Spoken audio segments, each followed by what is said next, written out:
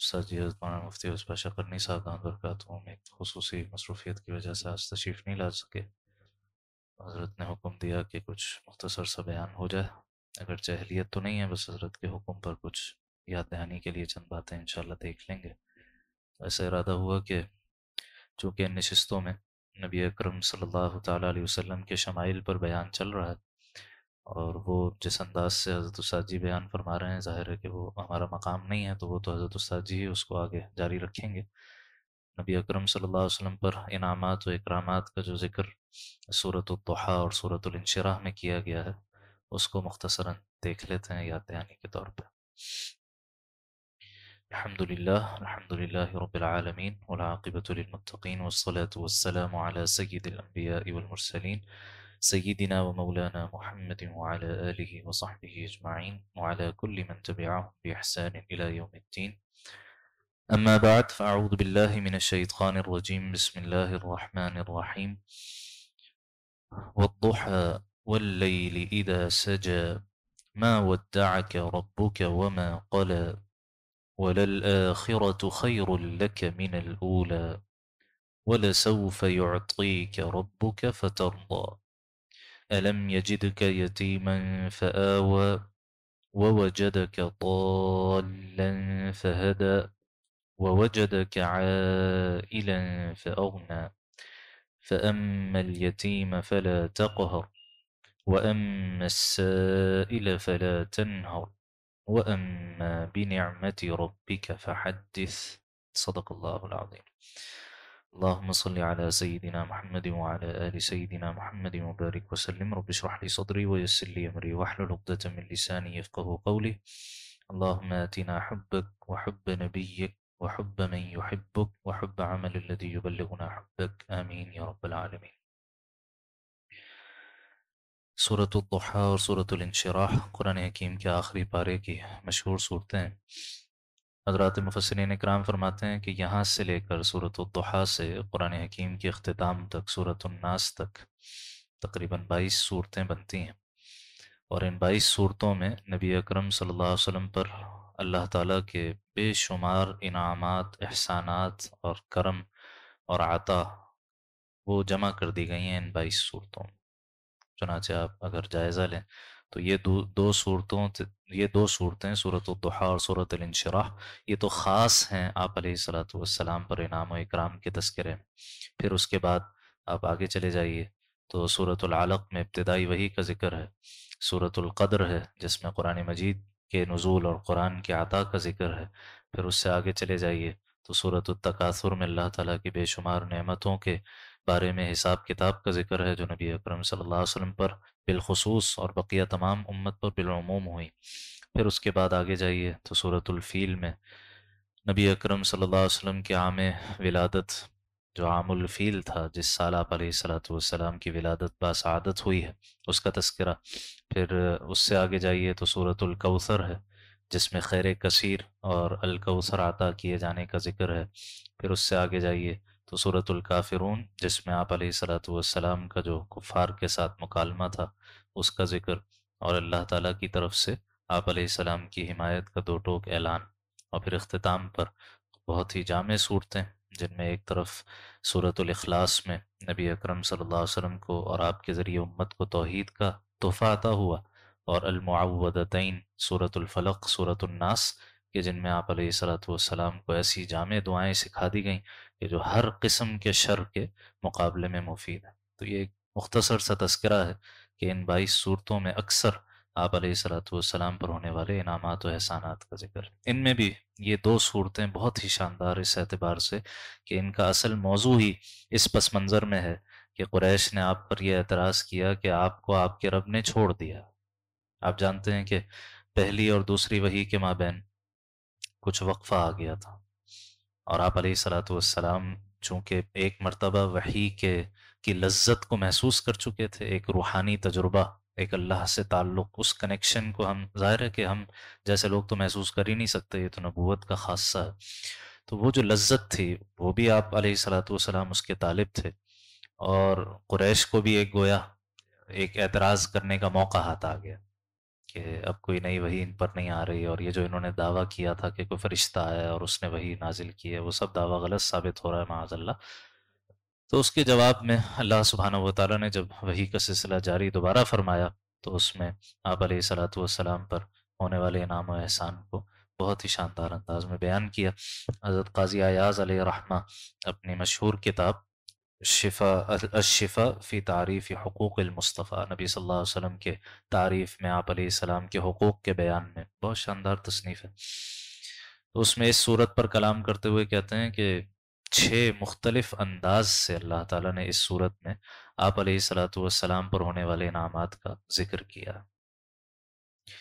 فرمایا کہ اعوذ باللہ من الشیطان الرجیم، بسم اللہ الرحمن الرحیم، والضحیٰ، اے نبی صلی اللہ علیہ وسلم قسم ہے چڑھتے ہوئے دن کی روشنی کی، واللیل اذا سجا، اور قسم ہے رات کی جب کہ اس کا اندھیرا بیٹھ جائے۔ گویا اس میں اشارہ اس طرف کہ ابھی گویا آپ کو ایسے محسوس ہو رہا ہے جیسے رات کا اندھیرا ہے، لیکن رات جتنی گہری ہوتی ہے اتنا دن قریب آتا ہے۔ تو رات کی گہرائی اور مخالفت کی انتہا یہ اس بات کی علامت ہے کہ اب اللہ تعالیٰ کی طرف سے مدد و نصرت اور تسلسل وحی کا سلسلہ وہ جاری رہے گا۔ ما ودعک ربک، آپ کو آپ کے رب نے ہرگز نہیں چھوڑا، وما قلا، نہ ہی آپ کا رب آپ سے کوئی ناراض ہوا، بلکہ یہ تو آپ علیہ الصلاۃ والسلام کے لیے ایک امتحان تھا، ایک آزمائش تھی، اور آزمائشیں انبیاء پر ہی سب سے بڑھ کر آتی ہیں۔ آپ صلی اللہ علیہ وسلم کا اپنا فرمان ہے کہ اشد الناس بلاء الانبیاء، لوگوں میں سب سے زیادہ مصیبتیں، سب سے زیادہ تکالیف، سب سے زیادہ پریشانیاں انبیاء پر آتی ہیں، ثم الامثل فالامثل، پھر جو ان سے جتنا قریب ہوگا وہ اتنی ہی زیادہ تکالیف اس کو جھیلنی پڑیں گی۔ تو یہ تو آزمائش تھی، آپ کے رب نے نہ تو آپ کو چھوڑا ہے، نہ ہی آپ کا رب آپ سے کوئی ناراض ہوا ہے۔ آگے ایسا جامع کلمہ عطا فرما دیا کہ اس میں دنیا جہاں کی ساری نعمتیں جمع ہو گئی۔ فرماتے ہیں وَلَلْآخِرَةُ خَيْرٌ لَكَ مِنَ الْأُولَى، اور یقیناً آگے آنے والے حالات آپ کے لیے پچھلے حالات سے بہت بہتر ہوں گے۔ اس کی جامعیت کا اندازہ اس سے لگائیے کہ اس میں دنیا کے بھی سارے حالات جمع ہو گئے، آخرت کے بھی سارے حالات جمع ہو گئے۔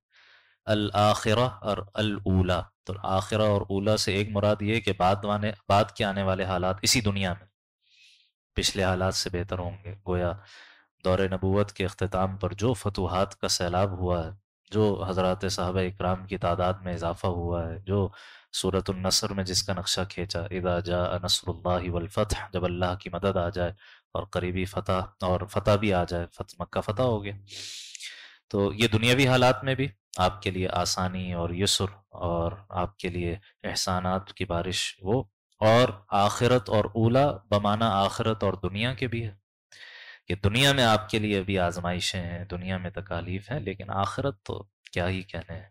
نبی اکرم صلی اللہ علیہ وسلم پر وہاں جو اللہ کا انعام و اکرام ہوگا اس کا تو کوئی اندازہ ہی نہیں لگایا جا سکتا۔ آپ علیہ السلام کے لیے جو خصوصی احوال ہوں گے، کہ شفاعت کا حق آپ علیہ الصلاۃ والسلام کو ملے گا، جس کو شفاعت کبریٰ کہتے ہیں، کہ جب میدان حشر سجا ہوگا، لوگ گرمی سے، اپنے گناہوں کے وبال سے تنگ اور پریشان ہوں گے، سورج سوا نیزے پر ہوگا، اور لوگ اپنے گناہوں کے بقدر اپنے پسینے میں شرابور ہوں گے، اور حساب کتاب شروع نہیں ہو رہا ہوگا۔ تو مسلم شریف کی بہت طویل حدیث ہے جس میں، اور اسی طرح دیگر کتب میں بھی آئی، کہ انبیاء کے پاس جائیں گے، سیدنا آدم کے پاس، سیدنا نوح علیہ السلام علیہ الصلاۃ والسلام کے پاس، اسی طرح دیگر حضرات انبیاء اکرام علیہ السلام کے پاس، کہ اللہ سے دعا کیجیے حساب کتاب تو شروع ہو، اور ہر نبی کوئی نہ کوئی عذر پیش کریں گے، یہاں تک کہ جب نبی صلی اللہ علیہ وسلم کی خدمت میں حاضر ہوں گے تو آپ فرماتے ہیں کہ میں اس وقت سجدے میں گروں گا، باری تعالیٰ کی بارگاہ میں سجدہ کروں گا، اور اس وقت اللہ تعالیٰ کی طرف سے محامد حمد کے کلمات مجھ پر القا ہوں گے جو میں آج نہیں جانتا، اور اس طویل سجدے کے بعد اللہ تعالیٰ کی طرف سے اعلان ہوگا ارفع رأسک، اپنا سر اٹھائیے، اشفع تشفع، شفاعت کیجیے، آپ کی شفاعت قبول کی جائے گی، سل تو عطا، مانگیے آپ کو عطا کیا جائے گا۔ تو یہ جو خصوصی مقام ہے، پھر وہ جو سورہ بنی اسرائیل میں آپ علیہ الصلاۃ والسلام کو بشارت دی گئی، عسیٰ ان یبعثک ربک مقاما محمودا، عین ممکن ہے کہ اے نبی آپ کو آپ کا رب مقام محمود عطا کرے، لوائے حمد تلے، حمد کے جھنڈے تلے اللہ تعالیٰ کی وہ حمد و ثنا بیان فرمائیں گے آپ علیہ السلام، جو دنیا میں نہیں فرمائی۔ اور حوض کوثر کا معاملہ ہے جو آپ کو عطا ہوگی، جنت کی کنجی آپ کو عطا ہوگی، سب سے پہلے آپ کا جنت میں داخلہ ہوگا۔ یہ جو خصوصی انعامات ہیں وہ تو اللہ تعالیٰ کی طرف سے آخرت میں ملیں گے۔ اور آگے لطف و کرم اور محبت کی گویا انتہا فرما دی کہ وَلَسَوْفَ يُعْطِيكَ رَبُّكَ فَتَرْضَىٰ، کہ یقین جانیے ان قریب آپ کو آپ کا رب اتنا عطا کرے گا کہ آپ اس سے خوش ہو جائیں گے، اس سے راضی ہو جائیں گے۔ اتنا عطا ہوگا، اتنا عطا ہوگا۔ اور قربان جائیے آپ صلی اللہ علیہ وسلم پر کہ اس انعام و اکرام کی بارش میں بھی جو آخرت میں ہو رہی ہوگی، آپ علیہ السلام اپنی امت کو نہیں بھولیں گے۔ جہاں ہر آدمی کی زبان پر نفسی نفسی کے کلمات ہوں گے، بس میری جان بچ جائے، میں بچ جاؤں کسی طرح، وہاں آپ علیہ السلام اس موقع پر بھی امتی یا رب فی امتی یا رب فی امتی، اے میرے رب میری امت پر کرم فرما، میری امت پر رحم نازل فرما، یہ آپ علیہ السلام کی زبان مبارکہ پر الفاظ جاری ہوں۔ خود آپ نے فرمایا، یہ آیت کی تشریح مفسرین نے روایت نقل کی ہے کہ آپ نے فرمایا میں اس وقت تک راضی نہیں ہوں گا جب تک اب میری امت کا آخری فرد بھی جنت میں داخل نہ ہو جائے۔ آپ علیہ السلام سفارش فرماتے رہیں گے یہاں تک کہ وہ مسلمان جو اپنے گناہوں کی سزا بھگتنے کے لیے جہنم میں بھیجے بھی جائیں گے، بالآخر آپ علیہ الصلاۃ والسلام کی سفارش اور شفاعت کی برکت سے وہاں سے نجات پائیں گے۔ اب جو دنیا میں آپ پر اللہ کے انعامات ہوئے بچپن سے لے کر اور بڑی عمر تک، ایک ایک کر کے ان کا ذکر۔ الم یجدک یتیما، اے نبی کیا آپ کو آپ کے رب نے یتیم نہیں پایا تھا؟ آپ علیہ السلام مکے کے در یتیم تھے، آپ کی ولادت باسعادت سے پہلے ہی آپ کے والد ماجد کا انتقال ہو چکا تھا، تو کیا آپ کے رب نے آپ کو یتیم نہیں پایا؟ فآوا، تو آپ کو بہترین ٹھکانہ عطا کیا۔ آپ علیہ الصلاۃ والسلام کی والد صاحب کے انتقال آپ کی تو پیدائش سے پہلے ہی ہو گیا، پھر کچھ عرصے آپ بی بی حلیمہ سعدیہ رضی اللہ تعالیٰ عنہ کے پاس بنو سعد جو طائف کے قریب علاقہ ہے وہاں پر رہے، اور 4 سال کی عمر میں یا 4.5 سال کی عمر میں وہاں سے واپسی ہوئی۔ پھر جب 6 سال کی عمر کے تھے تو والدہ اپنے میکے لے گئیں مدینہ، اور وہاں سے واپسی پہ ان کا انتقال ہو گیا۔ ماں کا سایہ بھی 6 سال کی عمر میں اٹھ گیا۔ پھر دادا تھے جو شفقت فرمایا کرتے تھے، عبد المطلب مکے کے سردار، جن کی شان اصحاب الفیل والے واقعے میں پورے عرب پر ظاہر ہو چکی تھی، نبی اکرم صلی اللہ علیہ وسلم پر خصوصی عنایت فرماتے تھے۔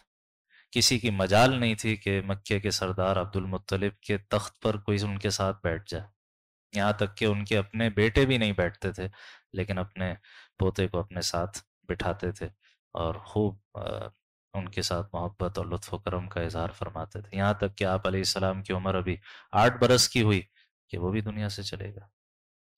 پھر اللہ تعالیٰ نے مقرر کیا آپ کے چچا ابو طالب کو، جو اگرچہ آخر وقت تک ایمان نہیں لا سکے، لیکن آپ علیہ الصلاۃ والسلام کے ساتھ جو قرابت داری کا حق تھا بھرپور ادا کیا، جو ایک خاندان کی ایک سپورٹ ہوتی ہے وہ بھرپور ان کے ساتھ رکھی، یہاں تک کہ سارے قریش سے جنگ مول لے لی، جو 3 سال تک پورے قریش نے بنی ہاشم کا بائیکاٹ کیا، معاشی اور اسی طرح معاشرتی، سوشل، اکنامک، ہر سطح، پولیٹیکل، ہر سطح پر بائیکاٹ ہوا، لیکن ساتھ ڈٹے رہے، ساتھ جمے رہے، ساتھ دیا۔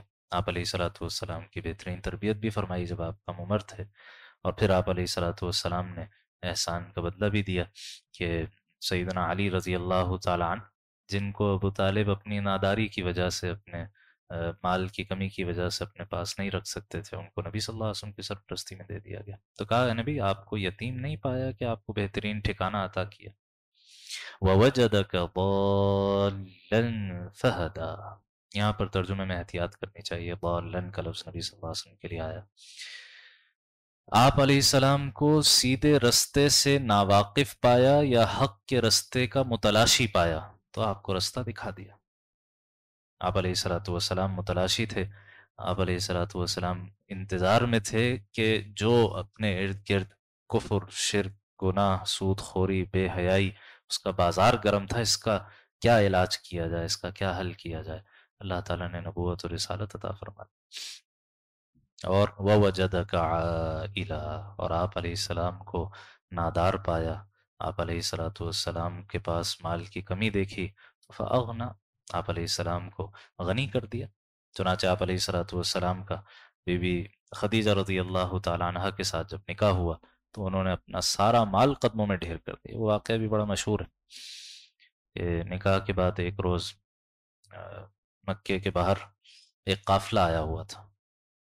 آپ علیہ السلام جب گھر تشریف لائے تو زوجہ چونکہ عمر میں بڑی بھی تھیں اور مزاج شناس بھی تھیں اور حد درجے محبت کرنے والی بھی تھیں، فوراً پہچان گئیں کہ کوئی مسئلہ ہے، چہرے کے تاثر سے ہی پہچان گئیں کہ کوئی مسئلہ ہے۔ پوچھا کیا بات ہے، کیوں پریشان ہے؟ آپ نے فرمایا ابھی میں ایک قافلے کا حال دیکھ کر آیا ہوں، جن کے پیروں میں جوتے نہیں ہیں، جن کے بدن پر لباس نہیں ہے، ان کے بچوں کے پاس کھانے کو کچھ نہیں ہے، اور میرے پاس کچھ نہیں ہے کہ میں ان کی کوئی مدد کر سکوں۔ تو یہ جو غم گساری تھی، جو ہمدردی تھی، جو جس کو سمپتھی اور ایمپتھی کہا جاتا ہے کہ دوسرے کی تکلیف کو خود محسوس کرنا، یہ آپ علیہ الصلوۃ والسلام کے اندر بہت زیادہ تھی۔ تو آپ کی یہ حالت نہیں دیکھی گئی حضرت خدیجہ رضی اللہ تعالیٰ عنہ سے کہا کہ جائیے سرداران قریش کو بلا لیجئے، اتنی دیر میں جتنا مال اللہ نے دیا تھا، مال بہت تھا۔ آپ علیہ السلام تیسرے شوہر تھے سیدہ خدیجہ کے رضی اللہ تعالیٰ، اس سے پہلے 2 مرتبہ نکاح ہو چکا تھا، تو مال جتنا ملتا تھا وہ سارا پھر تجارت میں لگا دیتی تھی، لوگوں کو دے دیا کرتی تھی کہ اس میں تجارت کرو اور منافع تقسیم ہو جاتا تھا۔ تو اللہ نے مال خوب دیا تھا، وہ مال ڈھیر ہو گیا، یہاں تک کہ جب قریش کے سردار آ کر بیٹھے ہیں تو اتنا مال ڈھیر ہو گیا کہ ایک طرف بیٹھنے والا شخص دوسرے کو دیکھ نہیں سکتا تھا، اتنی اشرفیاں درمیان میں ڈھیر ہو گئی۔ فرمایا یہ سارا تم سب گواہ رہو، یہ سارا میں نے نبی کریم صلی اللہ علیہ وسلم کے حوالے کر دیا، جیسے چاہیں خرچ کریں۔ تو اللہ تعالیٰ نے ان کی یہ قربانی بھی قبول فرمائی اور آپ علیہ السلام کے لیے یہ تنگی بھی دور ہو گئی۔ اب جب آپ پر یہ احسانات ہیں تو اب آپ کا کیا رویہ ہونا چاہیے؟ اب آپ کے ذریعے سے امت کو تلقین ہے کہ اللہ تعالیٰ کی یہ احسانات اور اس جیسے کروڑوں احسانات ہر انسان کے اوپر، تو اب آگے رویہ کیا ہونا چاہیے؟ فرمایا پہلی بات آئی تھی کہ اے نبی آپ کو یتیم نہیں پایا کہ آپ کو ٹھکانہ دیا، چنانچہ اب کہا فَأَمَّا الْيَتِيمَ فَلَا تَقْهَرْ، بس اب جو کوئی یتیم ہے تو اے نبی اس پر سختی مت کیجیے، اس کو جھڑکیے مت، اس کے ساتھ بہت ہی پیار محبت کے ساتھ، بہت ہی نرمی کے ساتھ معاملہ کیجیے، برتاؤ کیجیے، جیسے اللہ نے آپ پر احسان کیا اب آپ دوسروں پر احسان کیجیے۔ پھر تھا کہ اے نبی آپ کو راہ حق کا متلاشی پایا تو آپ کو ہدایت سے ہمکنار کیا، اب فرماتے ہیں وَأَمَّا السَّائِلِ، اب آپ کے پاس جو سوالی بن کر آئے فَلَا تَنْهَرْ، اسے ہرگز مت جھڑکیے، ہرگز سخت بات نہ کیجیے۔ یہ سائل دونوں ہو سکتا ہے، مال کا سائل ہو، کوئی اپنی حاجت لے کر آئے، شمائل کی روایات میں آپ نے پڑھ لیا ہوگا یا آگے آ جائے گا کہ آپ علیہ السلام کے پاس لوگ آتے تھے، کوئی ایک حاجت لے کر، کوئی دو دو حاجتیں لے کر، کوئی تین تین حاجات لے کر آتا تھا، اور آپ علیہ الصلوۃ والسلام جب تک ان کی حاجات پوری نہ ہو جاتی تھیں ان میں مشغول رہتے تھے، اپنی تمام تر مصروفیات، دینی مصروفیات کے باوجود لوگوں کے مسائل ذاتی طور پر خود جا کر حل کرنے کی کوشش کرنا یہ آپ علیہ السلام کا کام تھا۔ تو چاہے وہ حاجت مند کا سوال ہو، چاہے وہ دین کا طالب ہو، سوال کرنے والا چاہے دین کے متعلق سوال کر رہا ہو، تو تلقین یہ کی گئی کہ جواب دیا جائے تو بہت ہی نرمی کے ساتھ اور محبت کے ساتھ، کوئی جھڑکنے کا انداز نہ اختیار کیا جائے۔ اور آخری بات فرمائی وَأَمَّا بِنِعْمَةِ رَبِّكَ، اور نبی آپ پر جو آپ کے رب کی نعمت ہے فَحَدِّثْ، اس کا تذکرہ کرتے رہیے، اس کا تذکرہ کرتے رہیے۔ ایک تو یہ کہ نعمت باری تعالیٰ کا جتنا تذکرہ زبان پر ہوگا اتنا شکر کا جذبہ آدمی کے اندر پروان چڑھے گا۔ ہمارا ایک بہت بڑا مسئلہ کیا ہے، شکر پر بھی حضرت استاد جی بہت تفصیلی بیانات فرما چکے ہیں کہ اکثر و بیشتر نظر اس پر ہوتی ہے جو ہمارے پاس نہیں ہے، جو کسی اور کے پاس ہوتا ہے، جس سے ناشکری بھی پیدا ہوتی ہے، جس سے حسد بھی پیدا ہوتا ہے، جس سے دنیا طلبی بھی پیدا ہوتی ہے، جس سے غفلت بھی پیدا ہوتی ہے، جس سے آخرت سے بودھ بھی پیدا ہوتا ہے۔ تو کبھی جو مراقبہ شکر جس کو ہمارے اکابر اور بزرگ فرماتے ہیں، کبھی یہ مراقبہ بھی کیا جائے کہ آدمی سر جھکا کے آنکھیں بند کر کے یہ غور کرے مجھ پر، میری ذات پر ہونے والے اللہ کے کیا کیا انعامات ہیں، اور اس پر قرآن مجید کا وہ فرمان وَإِن تَعُدُّوا نِعْمَةَ اللَّهِ لَا تُحْصُوهَا، اللہ کی نعمتیں شمار کرنا چاہو نہیں کر سکتے، گننا چاہو نہیں گن سکتے۔ یہ تحدیث نعمت، یعنی نعمت کا ذکر زبان پر آئے جس سے اللہ کا شکر ادا ہوگا. اور سب سے بڑی نعمت جو آپ علیہ السلام پر ہوئی وہ دین کی نعمت ہے، وہ قرآن مجید کی نعمت ہے، وہ شریعت کی نعمت ہے. تو فحدث، جو دین آپ کو عطا ہوا، جو قرآن آپ کو عطا ہوا، جو قرآن کی تشریح آپ کو عطا ہوئی، اس کو بیان کیجیے. چنانچہ جو علم حدیث ہے، جو ہمارا بہت بڑا تراث علمی ہے، محدثین کی بڑی قربانیاں ہیں کہ آپ علیہ الصلاۃ والسلام کی حدیث کو جمع کیا. یہ یہیں سے گویا نام اس کا یہیں سے اخذ کیا گیا کہ آپ کے قول کو حدیث اس لیے کہا گیا کہ یہاں حکم ہے کہ جو نعمت آپ پر ہوئی فحدث، اسے آگے بیان کیجیے. اسی کا گویا تتمہ اور اسی کا تکملہ سورۃ الانشراح ہے. مختصر سی صورت ہے، انشاءاللہ کوشش کریں گے 10 سے 15 منٹ میں اس کا بھی مختصر سا بیان ہو جائے. اس میں بھی وہی تسلسل ہے، وہی لطف و کرم کی بارش، وہی محبت اور عنایت کا تذکرہ. سورۃ الانشراح. بسم اللہ الرحمن الرحیم. الم نشرح لک صدرک، اے نبی صلی اللہ علیہ وسلم کیا ہم نے آپ کی خاطر آپ کے سینہ انور کو کھول نہیں دیا؟ انشراح صدر کی نعمت کا ذکر. انشراح صدر سے مراد کیا ہے؟ سینے کا کھل جانا. نبی اکرم صلی اللہ علیہ وسلم کے لیے تو یہ لٹرلی بھی ہوا ہے نا، جس کو سیرت کی کتابوں میں شق صدر کا معجزہ کہتے ہیں. اور یہ ایک دو دفعہ نہیں، سیرت مصطفیٰ صلی اللہ علیہ وسلم نامی کتاب میں جامعہ اشرفیہ لاہور کے شیخ الحدیث گزرے ہیں، بہت بڑے عالم، مفسر، فقیہ، امام وقت، حضرت مولانا ادریس کاندیلوی صاحب علیہ رحمہ. انہوں نے ذکر کیا ہے کہ کم سے کم 4 مرتبہ شق صدر کا واقعہ نبی اکرم صلی اللہ علیہ وسلم کے ساتھ پیش آیا سیرت کے مختلف مواقع پر. سب سے پہلا واقعہ جب آپ علیہ السلام بنو سعد کے قبیلے میں تھے، حلیمہ سعدیہ رضی اللہ تعالیٰ عنہ کے پاس 4 سال کی عمر تھی، اور بی بی حلیمہ کے جو حقیقی بیٹے تھے وہ دوڑتے ہوئے آئے کہ ہمارے قریشی بھائی کے ساتھ دیکھیے کیا ہوا. وہ دوڑتی ہوئی گئیں، پتہ نہیں کیا حادثہ ہو گیا، کیا ہو. دیکھا آپ کھڑے ہیں، آپ کا چہرہ انور کا رنگ فق ہوا ہے اور پریشان ہے. سینے سے لگایا، گلے لگایا، پوچھا کیا ہوا. تو آپ نے بتایا کہ ایسے 2 افراد آئے، انہوں نے مجھے لٹایا، میرا سینہ چاک کیا، دل نکالا، اور ایک کالی سی کوئی شے وہ نکال کر پھینکی، اور ایک سونے کے تشت میں آب زمزم تھا، اس سے میرا دل دھویا اور پھر واپس رکھ دیا گیا. اور یہی ماجرا معراج کی شب بھی ہوا جب آپ علیہ السلام معراج کے لیے گئے ہیں، اور اسی طرح 2 اور مقامات پر. تو آپ علیہ الصلاۃ والسلام کے سینہ اطہر کو پاک صاف کر کے علم و حکمت اور نور نبوت سے جس طرح منور کیا گیا، بھرا گیا، اس کی طرف بھی اشارہ ہو سکتا ہے. اور انشراح صدر کی ایک تشریح خود آپ نے فرمائی. سورۃ الانعام میں آیہ مبارکہ آتی ہے کہ اللہ سبحانہ و تعالی جس کسی کے ساتھ بھلائی کا ارادہ فرماتا یشرح صدرہ للاسلام، اللہ تعالیٰ اس کے سینے کو اسلام کے لیے کھول دیتا. من یرید اللہ ان یہدیہ، جس کو اللہ تعالیٰ ہدایت دینے کا ارادہ فرمائے یشرح صدرہ للاسلام، اس کے سینے کو اسلام کے لیے کھول دیتا. صحابہ اکرام نے سوال کیا رسول اللہ اس کی کوئی علامت بھی ہے؟ کیسے پہچانا جائے؟ میں اگر اپنا جائزہ لینا چاہوں کہ میرا سینہ اسلام کے لیے کھلا ہوا ہے یا نہیں، تو اس کی کوئی علامت ہے؟ آپ نے فرمایا ہاں بالکل علامت ہے. 3 علامتیں آپ نے بیان فرمائی. پہلی بات فرمائی التجافی عن دار الغرور، یہ جو دھوکے کا گھر ہے، یہ جو دنیا ہے، اس سے دل اچاٹ ہو جائے، اس سے دل بے رغبت ہو جائے، یہاں کی نعمتیں اپنے اندر کشش نہ رکھیں انسان کے لیے. اسی کا نتیجہ، دوسری علامت والانابۃ الی دار الخلود، ہمیشہ کا جو گھر ہے، آخرت کا جو گھر ہے، اس کی طرف رجوع ہو جائے، اس کی طرف شوق بڑھتا چلا جائے، اس کا تذکرہ زبان پر کثرت سے ہونے لگے. اور آخری بات واستعداد الموت قبل نزول، موت کے آنے سے پہلے پہلے آدمی اس کی تیاری میں لگ جائے، موت سے کبھی غافل نہ ہو، موت کی تیاری میں لگ جائے کہ اگلا لمحہ موت کا ہو سکتا ہے، اگلا لمحہ بلاغے کا ہو سکتا ہے. تو یہ 3 علامات جس شخص کے اندر جتنی پائی جائے اس کے اندر اتنا ہی انشراح صدر کی نعمت اس کو حاصل ہے. اور ظاہر ہے کہ یہ نعمت بتمام و کمال اگر کسی کو عطا ہوئی تو وہ جناب رسول اللہ صلی اللہ علیہ وسلم کی ذات اقدس.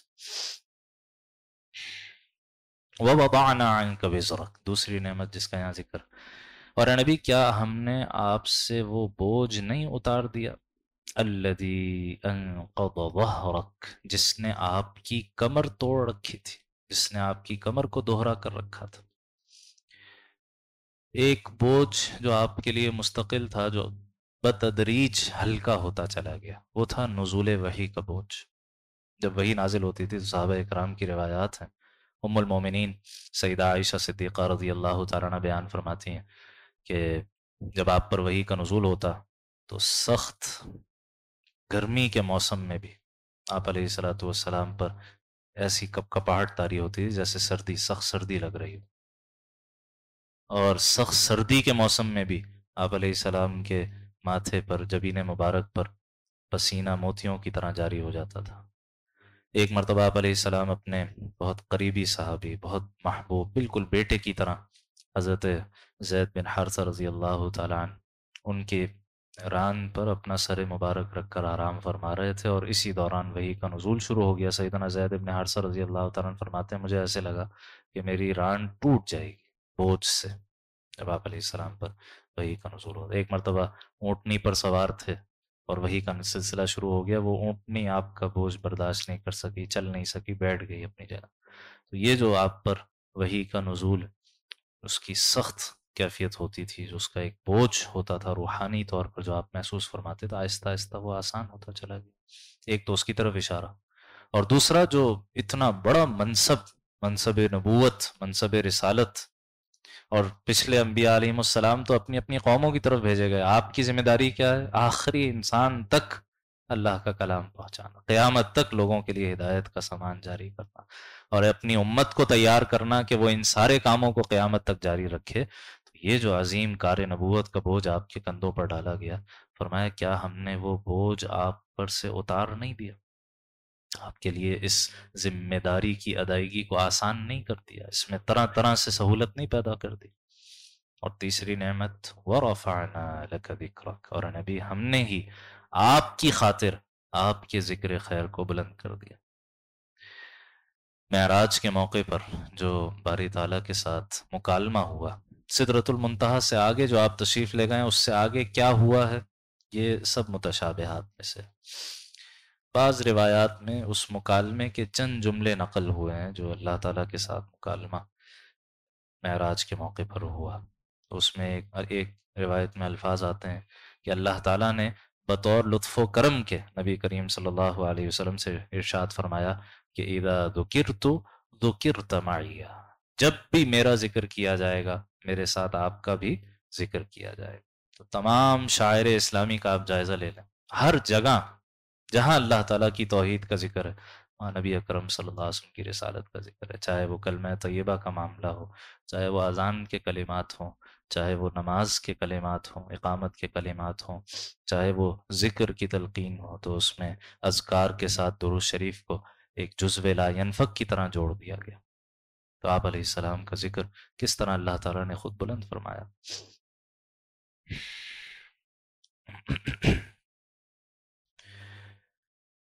آگے تسلی ہے فَإِنَّ مَعَ الْعُسْرِ يُسْرًا، چنانچہ حقیقت یہ ہے کہ مشکلات کے ساتھ آسانی بھی ہوا کرتی ہے، مشکلات کے ساتھ ہی آسانی ہوتی ہے۔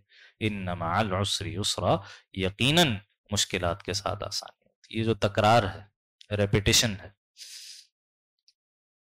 اس تکرار میں یہ صرف ریپیٹیشن برائے ریپیٹیشن نہیں ہے، اس میں خاص معنی پوشیدہ ہے، عربی قواعد کی روح سے ہے۔ یہاں پر جس تنگی کا ذکر ہے، العسر، یہ جو دونوں آیتوں میں تکرار آیا وہ ایک ہی ہے، اور یسر، آسانی، جو دونوں آیتوں میں ذکر ہوئی ہے وہ الگ الگ ہے۔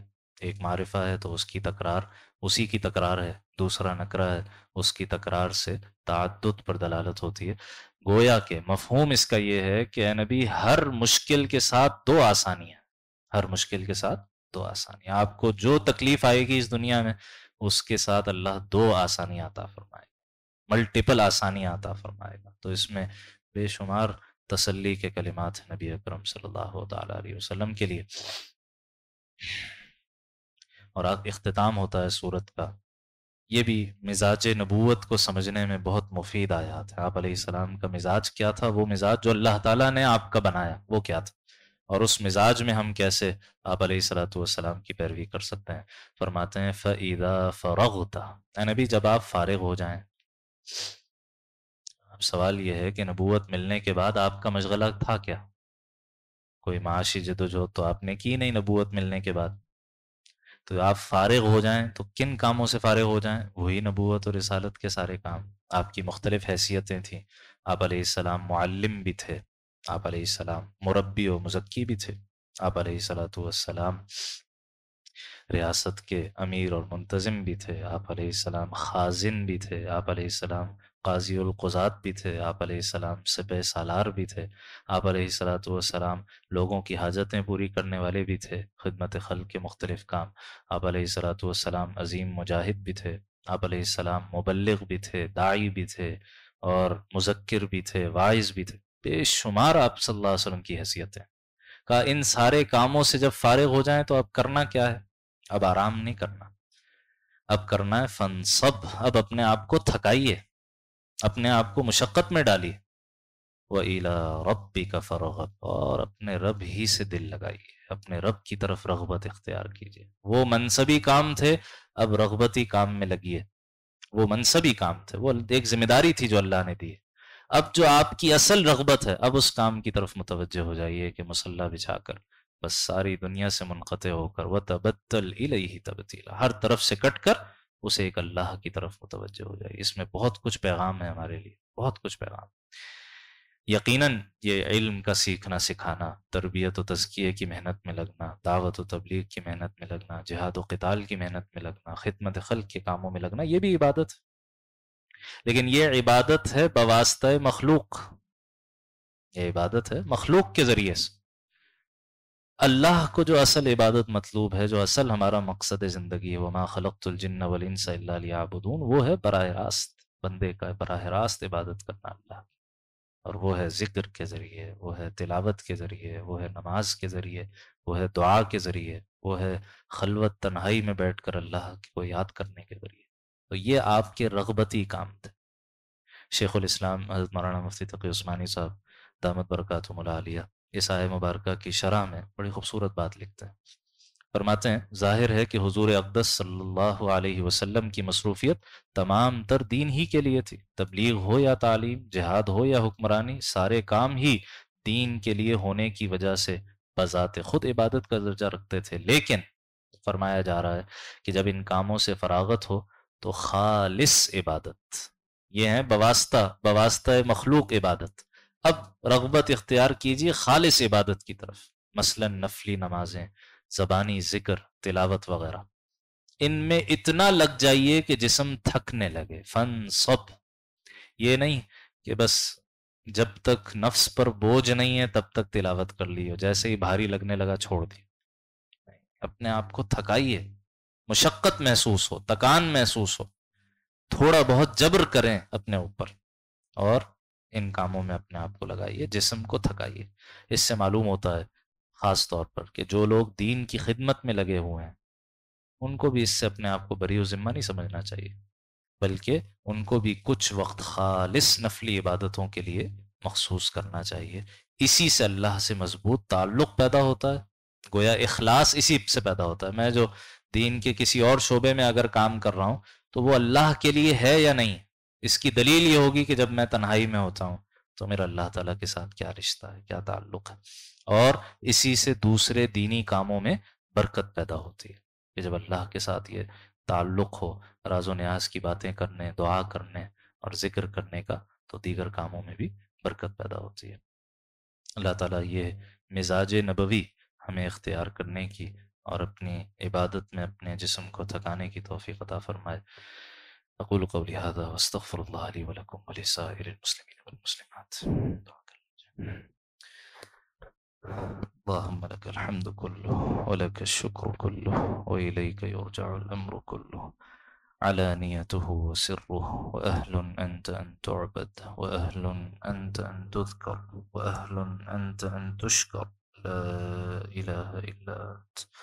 اللهم لك الحمد حتى ترضى، ولك الحمد إذا رضيت، ولك الحمد بعد الرضا۔